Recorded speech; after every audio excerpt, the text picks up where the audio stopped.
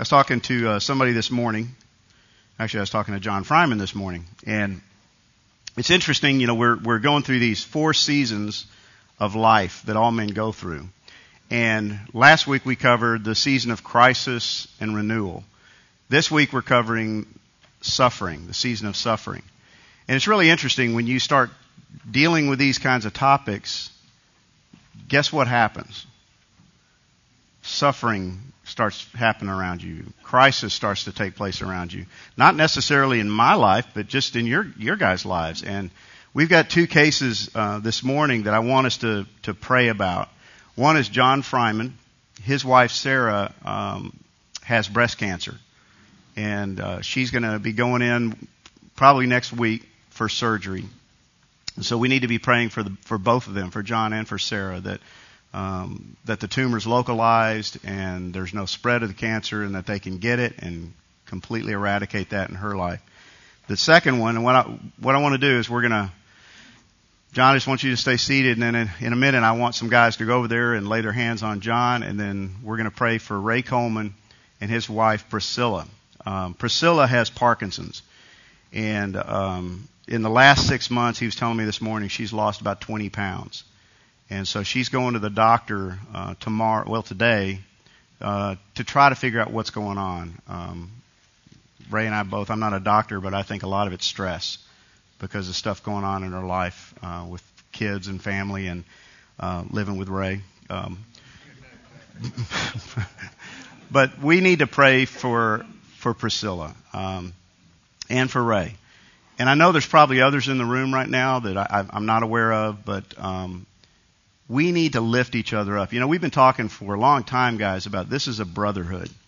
We're brothers in Christ, and we need to come alongside one another and pray for one another in these seasons of crisis, seasons of suffering. And so that's what we're going to do right now. So if guys get around Ray and others get around John, and we're just going to spend a little bit of time in prayer. So do that right now. And what I'd like is just 1 or 2 guys pray out loud for Ray and Priscilla, and then over here a couple of guys pray for John and Sarah. And then I'll close this.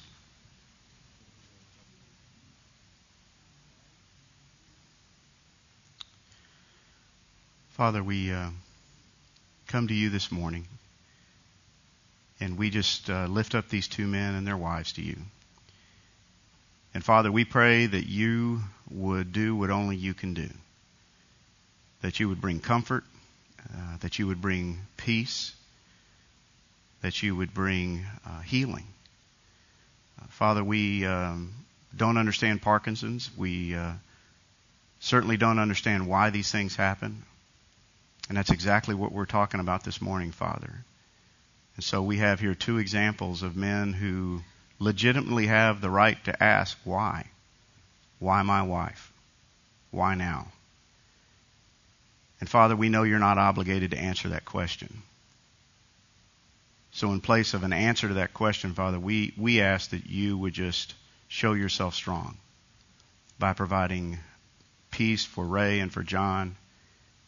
I pray that you would give wisdom to the doctors, that they might be able to figure out what's going on with the weight loss in Priscilla's life, and that she could gain back the weight she's lost, and Father, that she could have a normal life, even with Parkinson's, Father. And I pray that for Sarah, that the doctors would be able to remove the tumor, and that there would be no trace of cancer when they're done. Father, you're a great God, and we thank you that you love us, and we thank you that you allow us to love one another. And help us to understand, Father, that every one of us in this room are going to go through times of suffering, and we're not meant to do it alone. We need one another. And so, Father, I pray that we will continue to lift up these guys. I pray for other men in the room who are going through some tough times right now that we're not aware of. And I pray that they too would reach outside of themselves and seek the help and the comfort and the brotherhood of other men so that we can stand beside them. And Father, we're going to thank you even now for what you're going to do in these 2 situations, and how you're going to show yourself strong, and you're going to work a miracle on your terms, in your time, and in your way. And we pray this in Christ's name. Amen. Thank you, guys. Well, we're this morning talking about suffering. Kind of interesting that these two things are staring us in the face. And when you talk about these things, it does raise the question, doesn't it, of why? You know, why does this have to happen, God? Why me? Why now? Why not somebody else? Sometimes when you get into a time of suffering, you also ask the question, what have I done wrong? Where have I sinned? What I must have done something to deserve this. And yet that's not necessarily the case, is it? And I think the enemy attacks us. The enemy whispers in our ear. We believe, I think most guys in this room believe that God allows these things to happen. I don't think we believe that God causes these things to happen. God does not cause cancer. But God does allow, if He's a sovereign God, He's aware. He's not up in heaven with His back turned. He didn't get busy with somebody else and then one day turn around and go, oh my gosh, Priscilla has Parkinson's. How did that happen? But He knows, He's aware, so you sit there and go, why God? And then when will it all be over? How long do we have to go through this? How long is this season of suffering going to last? And that's a legitimate question to ask. And this is a topic, guys, that we don't like to talk about in the church. We don't preach a lot of sermons on it. We don't, it's not a hot topic on TV. Most preachers on TV don't talk about it because it's not something we want to talk about. But suffering is real, isn't it? It happens all the time. It's all around us. And in a body like Christ Chapel, it's going to happen. This is a big church with a lot of people, and there's a lot of suffering going on, either directly or indirectly. It could be a loved one. It could be a friend, a neighbor. So what do we do with it? How do we handle it? How do we as men handle this issue of suffering? A couple of things. Number one, suffering is real. You sit and talk to John, and talk about his relationship to Sarah and his love for Sarah, and this is real. This is his wife, and it's a real situation. It's scary. You talk to Ray and Priscilla, and 21 years they've been together, and it's real. It's painful. It hurts. Suffering is real, and it's all around us, guys. I'm becoming more and more aware of that in the role that I now find myself in this church. That it's a real thing, and it's everywhere you look. If you keep your eyes open. Because people are hurting all around us. And so it's something we got to really think about. It's inevitable. It's inescapable. It's just there. And we can't ignore it. We can't not talk about it. And we also can't prevent suffering. We try to avoid it. We try to just, gosh, I hope that never happens to me. But it could, and it might. And this is not this morning. I don't want to scare you. I don't want to depress you. It's a reality. And we got to deal with it. And what's interesting is you go back through the scriptures and the Word of God promises suffering. And I know if you're like me, I have never memorized these verses. These are not verses I tend to want to memorize. But, my beloved, do not be surprised at the fiery ordeal among you, which comes upon you for testing, as though some strange thing were happening to you. Don't be surprised. It's going to happen. It's kind of strange. It's bizarre, but don't be surprised when it comes. How about this one? In this, talking about God's protection, you greatly rejoice, even though now for a little while, if necessary, you have been distressed by various trials, tribulations, tough times, sometimes as a result of our faith, sometimes just as a result of life. They come. And then consider it all joy, my brethren, when, not if, but when you encounter various trials. Consider it all joy. Now this one I pretty much have memorized just because I've never understood it. It just, consider it all joy. Okay. Not sure I understand that. Not sure I want to do that, but this is what we're told to do in Scripture. So there's a lot of Scriptures about suffering and our relationship to it. So how do we respond to suffering, guys? What are some of the natural responses to suffering you guys have had? Anger. What? Fear. What else? Sin? Yeah. Yeah. Aggravate it with a little sin. Hitting. Pity. I thought I said hitting. I do that. Yeah. That's why my kids run away. Yeah. Dad's suffering. Run. What else? Hitting. Pity. Questioning. Yeah. There's all kinds of reactions we can have. We can, go into despondency, depression. We can get angry. We can get frustrated. But the question is, how do you respond to suffering? Let's say, again, today you get a call and it's some investment you made and it's gone completely south and you've lost a fortune. How are you going to handle that? It's the middle of the night. The phone rings. And it's a phone call we all dread that something terrible has happened to one of your kids. They've been in an accident. Some of you guys have lived this. Some of you have been there. How are you going to handle that? It could be any of a number of things. It could be bankruptcy. It could be, finding out you've got cancer, a loved one has cancer. It could be finding out that your mate's left you. How are you going to handle that? The loss of a job, the loss of a child. How do we handle the suffering? Well, a few things here. Some simple truths about suffering, guys. Number one, to question is natural. It's not a sin. It's natural to say, why?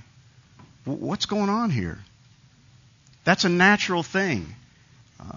You don't just sit there and go numb and not feel anything. So it's a natural thing to question. Despondency is normal. When you suffer, it's normal to get despondent. What's abnormal is to stay that way, especially as a believer. Our ability to understand it is negligible. And we can sit around and we can try to figure it out and we can debate and we can argue and we can run around in circles like dogs chasing our tails trying to figure out why, what's going on, and trying to answer all these tough questions. We'll never fully understand suffering. We're not meant to fully understand it. The counsel of others is often non-biblical. And this is really critical. At least two of the guys that are part of the Friday morning group we meet with who've been having struggles with their marriage have wives who have said, God is telling me to divorce my husband. That is non-biblical any way you look at it. And they're getting that counsel from good Christian friends. It's non-biblical. So be careful. In a time of suffering, you may be surrounded by all kinds of well-meaning friends who tell you non-biblical information. And you need to just keep going back to the Word. Most of the time they don't mean ill will, but you got to go back to the truth. And the tendency is to become narcissistic. Big word, but it just simply means an excessive desire to find comfort. So what do we do when we're suffering? Some of us just flip on the TV and we just sit there and that's all we do. We can't work. We can't do anything. Some guys will, it could be alcohol. It could be throwing themselves into their works. Anything that takes away the pain and brings them comfort. You become narcissistic. It's just all about take the pain away. And then the temptation is to dwell on the negative. Just be negative. It's just everything's going wrong. Nothing's going well. And so these are all realities about suffering that we need to deal with.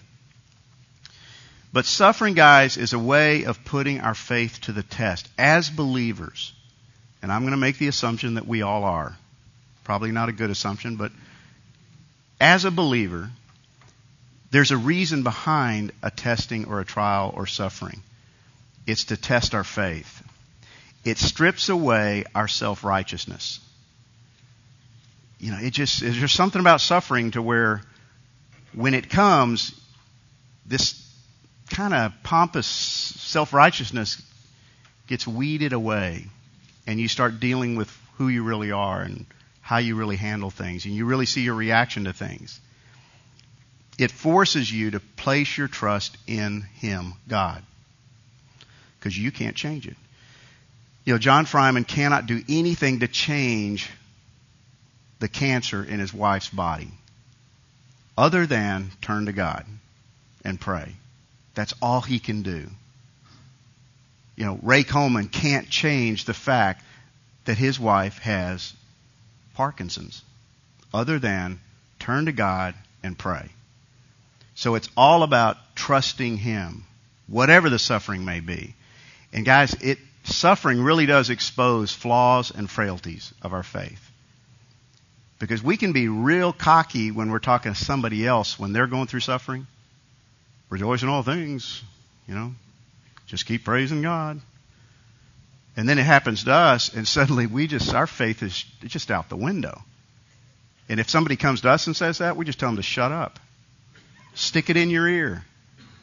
I pray this happens to you. It really shows just how weak our faith really is, because it comes and then we panic. We panic because we don't know what we're going to do. Suffering, and I love this quote, suffering is to faith what an earthquake is to the structural soundness of a building. You can go build a building and it may look great, but the real test is going to come when the earthquake comes. When it gets shaken to the core, whether or not it's got a firm foundation, whether or not it's going to stand. They found this out, countless times in different places around the globe when earthquakes come and all these high-rise buildings they built crumple because they can't handle the tremors. They can't handle the stress. And suffering is a way to really test just how firm my foundation of faith really is. And again, this is not about quoting Scripture. This is not about carrying your Bible around and looking good and smelling good. The real test is when the trials come, how you respond. And so suffering for us is really a test of our faith. It also tends to move faith from the intellectual to the experiential. Again, it's easy to say, trust God with all your heart. Rejoice in all things. Pray without ceasing. Give thanks. It's easy to say that until it comes to a time of suffering. And then the intellectual doesn't do you a whole lot of good then, does it? Then it's got to come from here. Do I really believe it? Do I really want to do it? And you suddenly have to experience it. And usually what happens is when somebody goes through a period of suffering, it's tough, it's hard, but they come out on the other end and their faith has grown because they've had to trust God. It becomes experiential. It's no longer just intellectual. Truth explained is a far cry from truth experienced. And that's why it's really easy for me to sit here and say, I can teach you all kinds of stuff on suffering. Lord, just don't let me go through it. But it would probably be better, and it would have been better had I got somebody up here who's been through suffering, legitimate suffering, to stand up here and give his testimony how God saw him through the suffering.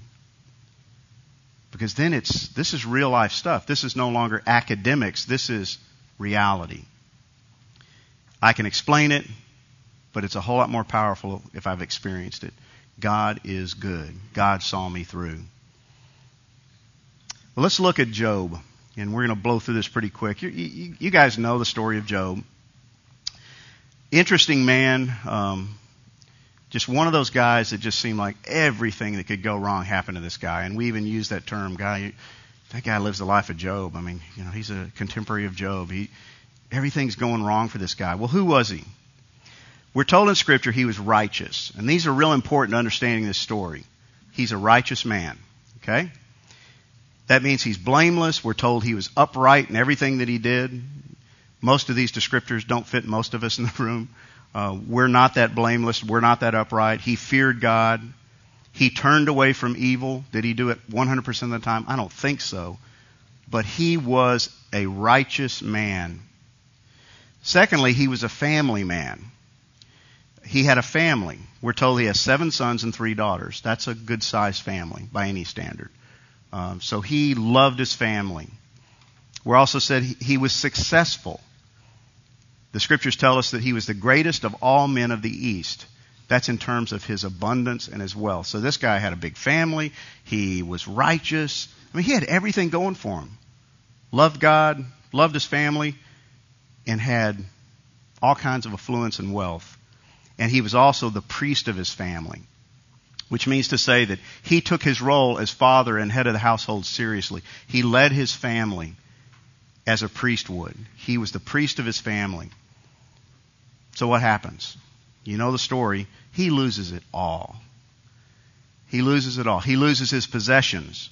We're told he has his oxen and donkeys stolen. He has his servants killed. He has his sheep and his servants consumed by fire from heaven. The Chaldeans steal his camels and slay all of his servants. And then to top it all off, all his children are killed in a freak accident. Now this is a bad day. This is a bad day. This guy, I cannot imagine. And you know how this all started. And we're not going to dwell on it, but this was a test. This is Satan coming, hey, look at Job. And God says, consider my servant Job. He's righteous in all his ways. And Satan says, well, okay, yeah, let me throw a few trials his way and let's see if he still praises you, if he doesn't curse you. And all of this happens to this guy. He loses all of his possessions. Then he loses his health. Okay, you've lost cattle, oxen, kids, everything. It's interesting. The only thing he doesn't lose in this whole process is what? His wife. Interesting when you read about her. But he loses his health. Listen to this list. This is pretty interesting. Inflamed eruptions. Anybody want that? Anybody want a case of inflamed eruptions? Not even sure what that is. It sounds really bad, though. How about maggots in your ulcers?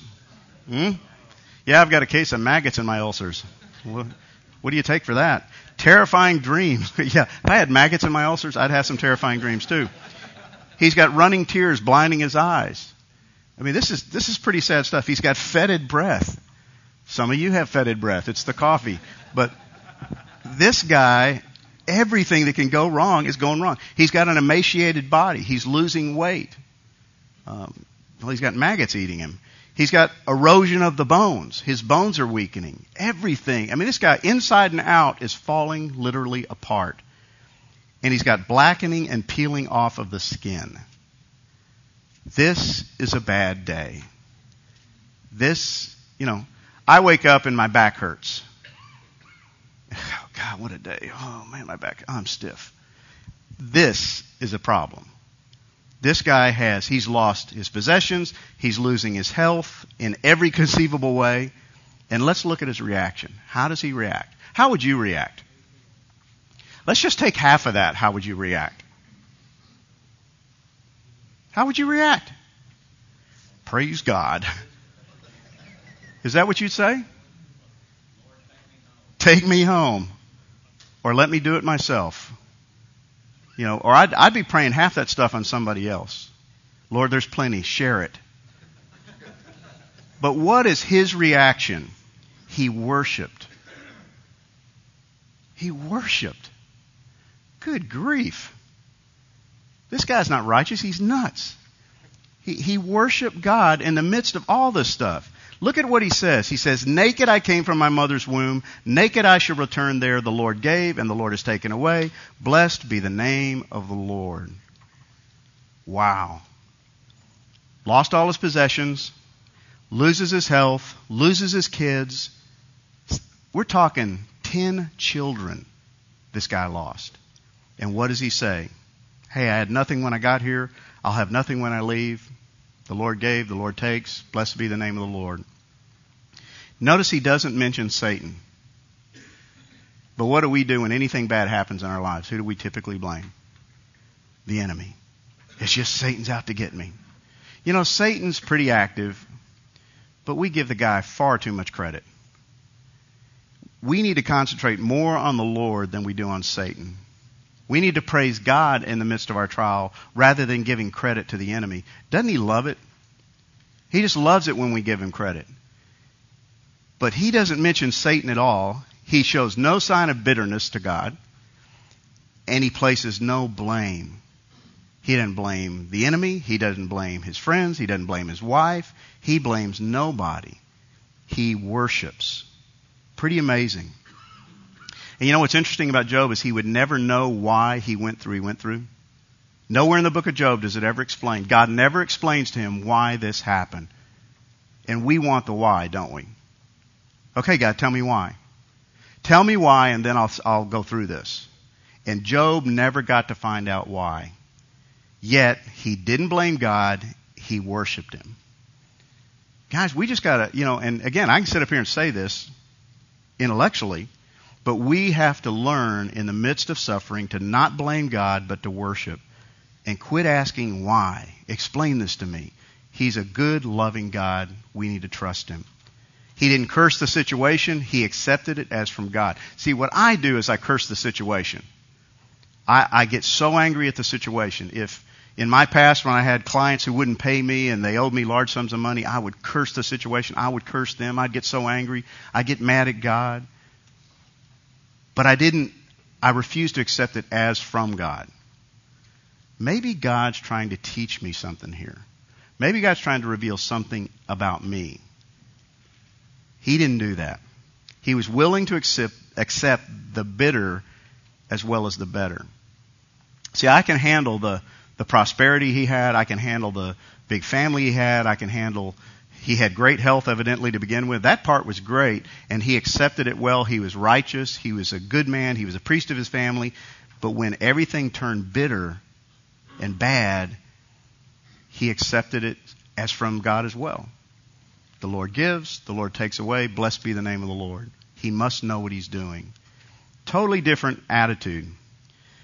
Job 2:10 says, "Shall we indeed accept good from God and not accept adversity?" Interesting question. What's the answer? Reality is, no, I don't want to accept adversity. Yeah, God, I'll take all the good you can throw my way, and the more the merrier. But keep the adversity away from me. But if God is sovereign and God is in control, he must know what he's doing.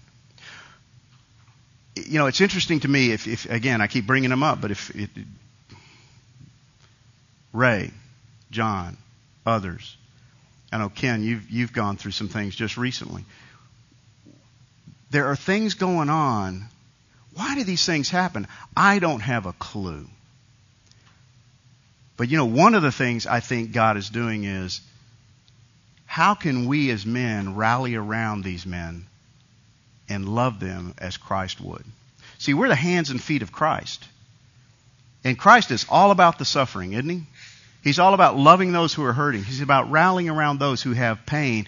And we're here to do it on his behalf. And nothing bonds quite like suffering. Nothing bonds a group together than going through mutual pain together. When we did the series Band of Brothers, what was unique about the Band of Brothers, the original Band of Brothers, that 101st Airborne that fought over in World War II? They bonded when they started fighting a common enemy together. They became closer than brothers when they were stuck in the foxhole together and being shot at together. These guys are in that position.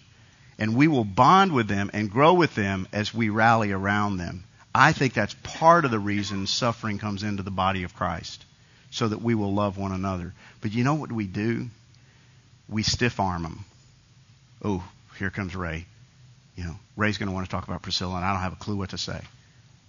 You don't have to say anything. Just love him. Put your arm around him. Hug him. Pray for him. You don't have, one of the things I'm learning is I don't have to have all the answers. One of the things I hate more than anything is going to the hospital. I'll take Doug Cecil with me because I feel like a duck out of water at a hospital. Going to visit somebody who's suffering, somebody who's dying, somebody who's sick. I feel totally, because I feel like I got to have all the answers. You know what? You don't have to have any answers. When I went to see Jean Strayer, Hans' wife, a couple of days before she died in the hospital, the whole way over to Irving, I had a knot in my stomach. I did not want to go there. I did not want to see her. I wanted to see her. I didn't know what to say. And I literally had a hard time finding a room, and I wanted to basically just say, I tried, couldn't find her, and get in my car. But I found her. And all I could do was pray for her. I didn't have any great words of wisdom. I didn't share any, great passages of Scripture. I just prayed for her. And it meant the world to her.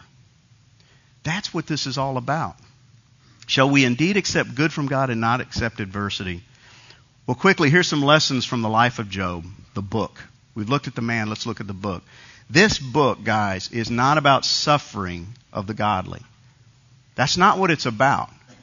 Here's what it's about. It's about the sovereignty of God. See, we read the book of Job, and many of us ignore the book of Job because it's a depressing book about suffering. Why in the world would I read that? That's like going to see a chick flick. Why do I want to go see a movie that makes me cry? This is not what the book of Job is about. It is a book about the sovereignty of God in all of life. And nothing reveals the sovereignty of God more than suffering. That He knows what He's doing. He's in control. Because if you put your emphasis on suffering, you're seeing everything from your perspective. Okay? If you go read this book and you only dwell on the suffering part, you're going to view everything from my perspective, our perspective, how I see things. But when you see things from a sovereignty view, you see it from God's perspective. See, it starts out with this picture in heaven of God and Satan in heaven looking down on who? Job. But we tend to reverse it. We're in Job's shoes looking up going, what in the world is going on here? But it's a view from heaven looking down, God saying, consider my servant Job. It's from God's perspective, not mine. And what it reminds me of is that God is in control. God's in control. See, God asked Job a few questions in this book. They all start out like this. Have you? Who has? Can you? Do you? Do you know where, who makes the snow to come? Do you understand this? And can you explain? And he asked Job all these probing questions that he can't answer. And what he's trying to reveal to him is, I am the creator. I made it all. I made the human body. I made the cells. I made the dirt. I made the trees. I made the sun, the moon, the stars, the heavens. I made it all. And I'm also the great sustainer. I keep it going. The sun came up this morning. Why? Because God made it do it. He is the great sustainer of all things. He's the great provider. He provides the food we eat. He makes crops grow. He makes the sun, the rain. He makes all of that. He is all wise. God knows everything. And then finally, He's all powerful. This is the part I struggle with. I sometimes doubt just how powerful God is. My problems are too big for God. This circumstance is too big for God. And He is all-knowing. God knows exactly what's going on in both the cases we prayed for this morning. He knows exactly what's going on in your life. He is all-knowing and all-powerful. He's in control. Look at 1 Chronicles 29. Thine, O Lord, is the greatness and the power and the glory and the victory and the majesty, indeed everything that is in the heavens and in the earth. Yours is the dominion, O Lord, and you exalt yourself as head over all. Both riches and honors come from you, and you rule over all. And in your hand is power and might, and it lies in your hand to make great and to strengthen everyone. That's the God we worship. In adversity and in prosperity. He's the same. He's great. He's powerful. Secondly, nothing happens by accident. This is what we learned from the book of Job. Nothing happens by accident. And it's real interesting. If you go to chapter 39, we're not going to look at it in detail, but I encourage you to go read it. Read the book of Job today. Probably surprise somebody, but just go read the book of Job. It's in there for a reason. All Scripture is profitable for teaching, reproof, and training in righteousness, including the book of Job. But nothing happens by accident. And he gives some interesting pictures. He says, including the birth of an animal in the wild. They just have babies. We have People next door have 15 horses. And my little 11-year-old girl loves horses, and she works for them, and she takes care of the horses. And she wakes me up the other morning, like 2 a.m. She says, Dad, one of the horses is having a baby. And I'm like, great, go back to bed. She goes, Dad, we got to go help it. I'm like, I'm not going to go help a horse have a baby. I don't even like horses. And she goes, Dad, really, it's having its baby. And I said, go to bed. They do this all the time. She doesn't need my help. The next thing I know, my wife's up. And they're off traipsing off to go help the horse have its baby. Great experience for them. I'm not going to help. Isn't it amazing that animals know how to have babies without our help? And he says, these things happen. And they don't happen by accident. God planned it. He talks about the apparent uselessness of a wild ox or a donkey. What good use is a wild ox or a donkey? Well, they're out there. God made them for a reason. They don't plow. They don't do anything useful, but they're not there by accident. He talks about ostriches. I don't know a whole lot about ostriches, but they do kind of interesting things. It's not by accident. He talks about the fearlessness of a horse in battle. Horses can be very timid creatures, but there's something about them in battle that they become fierce.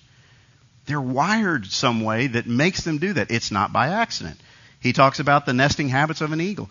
And all he's doing is he's saying, Job, would you look at nature? Look around you. Nothing happens by accident, including the adversity of a righteous man. Nothing happens by accident. God knows what's going on. He has a purpose for everything, from the animals out in the field to the adversity of a man who is righteous. Nothing happens by accident. And nothing can frustrate the plans of God. Man, if you hear nothing else this morning, hear this. Nothing can frustrate the plans of God.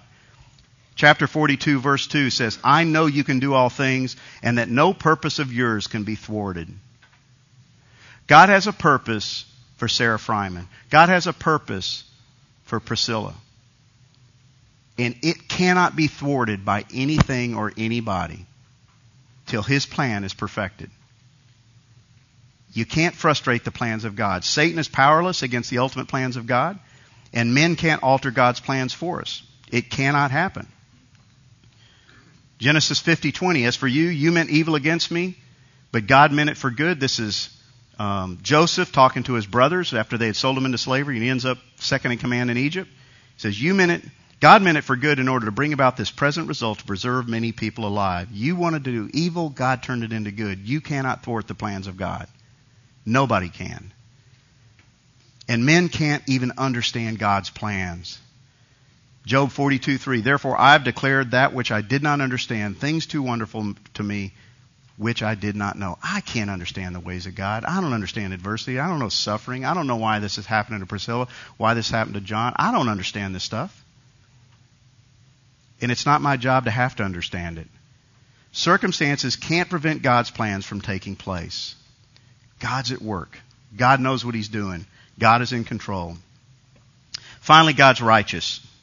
He can do no wrong. You may not understand it now, but I guarantee He's going to reveal His plan. We may not see the righteousness in what's going on in your life and their lives, these two men and their wives. We may think what they're going through is unfair from a human perspective. Remember, this is us looking up. We need to start looking down. How does God see things? But keep in mind, God's in control, and He is always righteous in all His ways. Well, let me close with this. Sometimes God comes in the clouds. See, we think of sunshine. It's the good times. God must be happy. God must be blessing me. But sometimes He comes in the clouds. It's our darkest hours that we sometimes get our most vivid glimpse of God. When times are tough, because that's when we have to turn to Him. It's when the glitter of all that the world has gets removed that we can see the glory of God. I guarantee these guys who are going through this time right now, suddenly the things, when your wife gets cancer, or your wife is suffering from Parkinson's and she's lost 20 pounds in 6 months, the things of this world don't mean that much anymore, do they? I don't really care what kind of car I drive. I want my wife well. Everything takes a different perspective and we begin to see God from a different perspective. It's sometimes when we realize that we are out of control that we finally become willing to relinquish control. I can't fix this, God. Will you help me? Will you strengthen me? Will you step in? And it's when we realize that we're weak that we realize just how strong He is. I think God is always in the habit of trying to reveal our weakness. Just getting us to realize just how weak we are. And it's when we think we can't go on that we turn to His grace for strength. I can't walk another step. Yeah, you can. In the power of God. Well, what I want to do is I want to play a song, and this is how we're going to close. Chris, if you'll start that. I want you to listen to the words. I'm going to put them up on the screen, and just listen to this song. It's a pretty powerful song, and it's called Sometimes He Comes in the Clouds.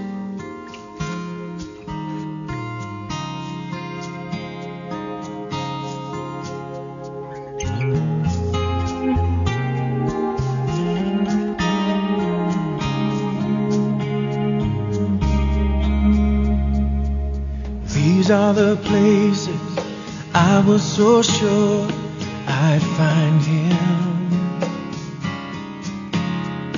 I've looked in the pages and I've looked down on my knees. I've lifted my eyes in expectation to see the sun still refusing to shine. But sometimes He comes in the clouds, and sometimes His face cannot be found. Sometimes the sky is dark and gray, but some things can only be known. And sometimes our faith can only grow when we can't see. So sometimes He comes in the clouds.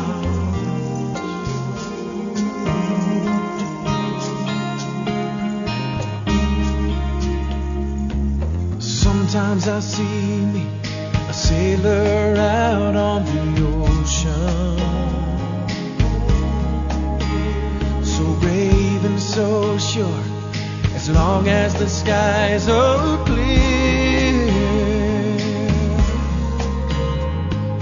But when the clouds start to gather, I watch my faith turn to fear. But sometimes He comes in the clouds. Sometimes His face cannot be found. Sometimes the sky is dark and gray, but some things can only be known.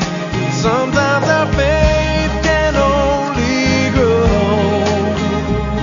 when we can't see. So sometimes He comes in the rain, and we question the pain and wonder why God can seem so far away. Time will show He was right there with us. And sometimes He comes in the clouds. Sometimes His face cannot be found. Sometimes the sky is dark and gray, but some things can only be known. And sometimes our faith can only grow when we can't see. So sometimes He comes in the clouds. Well, Father, we come to You this morning, He comes and we admit that we prefer sunshine over the clouds. And that, Father, we don't like adversity. We don't like suffering. But it's inevitable. It will happen. And Father, we want to be men who respond well to adversity. That, Father, we show our faith to be strong in the midst of the tough times. And Father, I hesitate to do this, but I do thank you for adversity. Because it's then that you really reveal how much my faith needs help and how weak my faith really is. Father, there are men in this room who are going through some tough times. They've got some adversity going on. And I pray that they would embrace it. I pray that they would worship you in the midst of it. That, Father, the thing that sets us apart as believers in Jesus Christ is that we believe in a sovereign God who is in full control, and the rest of the world has no hope. Father, let us be the kind of men who show that we trust you even when we can't see. That's what faith is. We can't see the results. We can't see the future. We don't know what's going to happen. We don't know the answers, but we trust you because you're in control and you love us. Father, if there's anybody in this room this morning who's hurting, that needs prayer, I pray that you would have them come forward. They'd talk to me, talk to another man, that they would open their heart and not suffer alone. Because we're meant to lift one another up. I pray, Father, for every situation represented in this room, for situations all throughout Christ Chapel, other churches represented in this room. Father, suffering is the way for the body to heal itself. And we need to be a part of that process. Show us how. Show us how just to love one another. And Lord, we're going to thank you even now for what you're going to do in Priscilla's life, in Sarah's life, and other lives in this room over the days, the weeks, and the months ahead, because you are a sovereign, holy, righteous, loving, powerful God. And you are in control. And we pray this in the name of Jesus Christ, your Son and our Savior. Amen. Well, guys, pick up a lesson for next week, and I promise it's more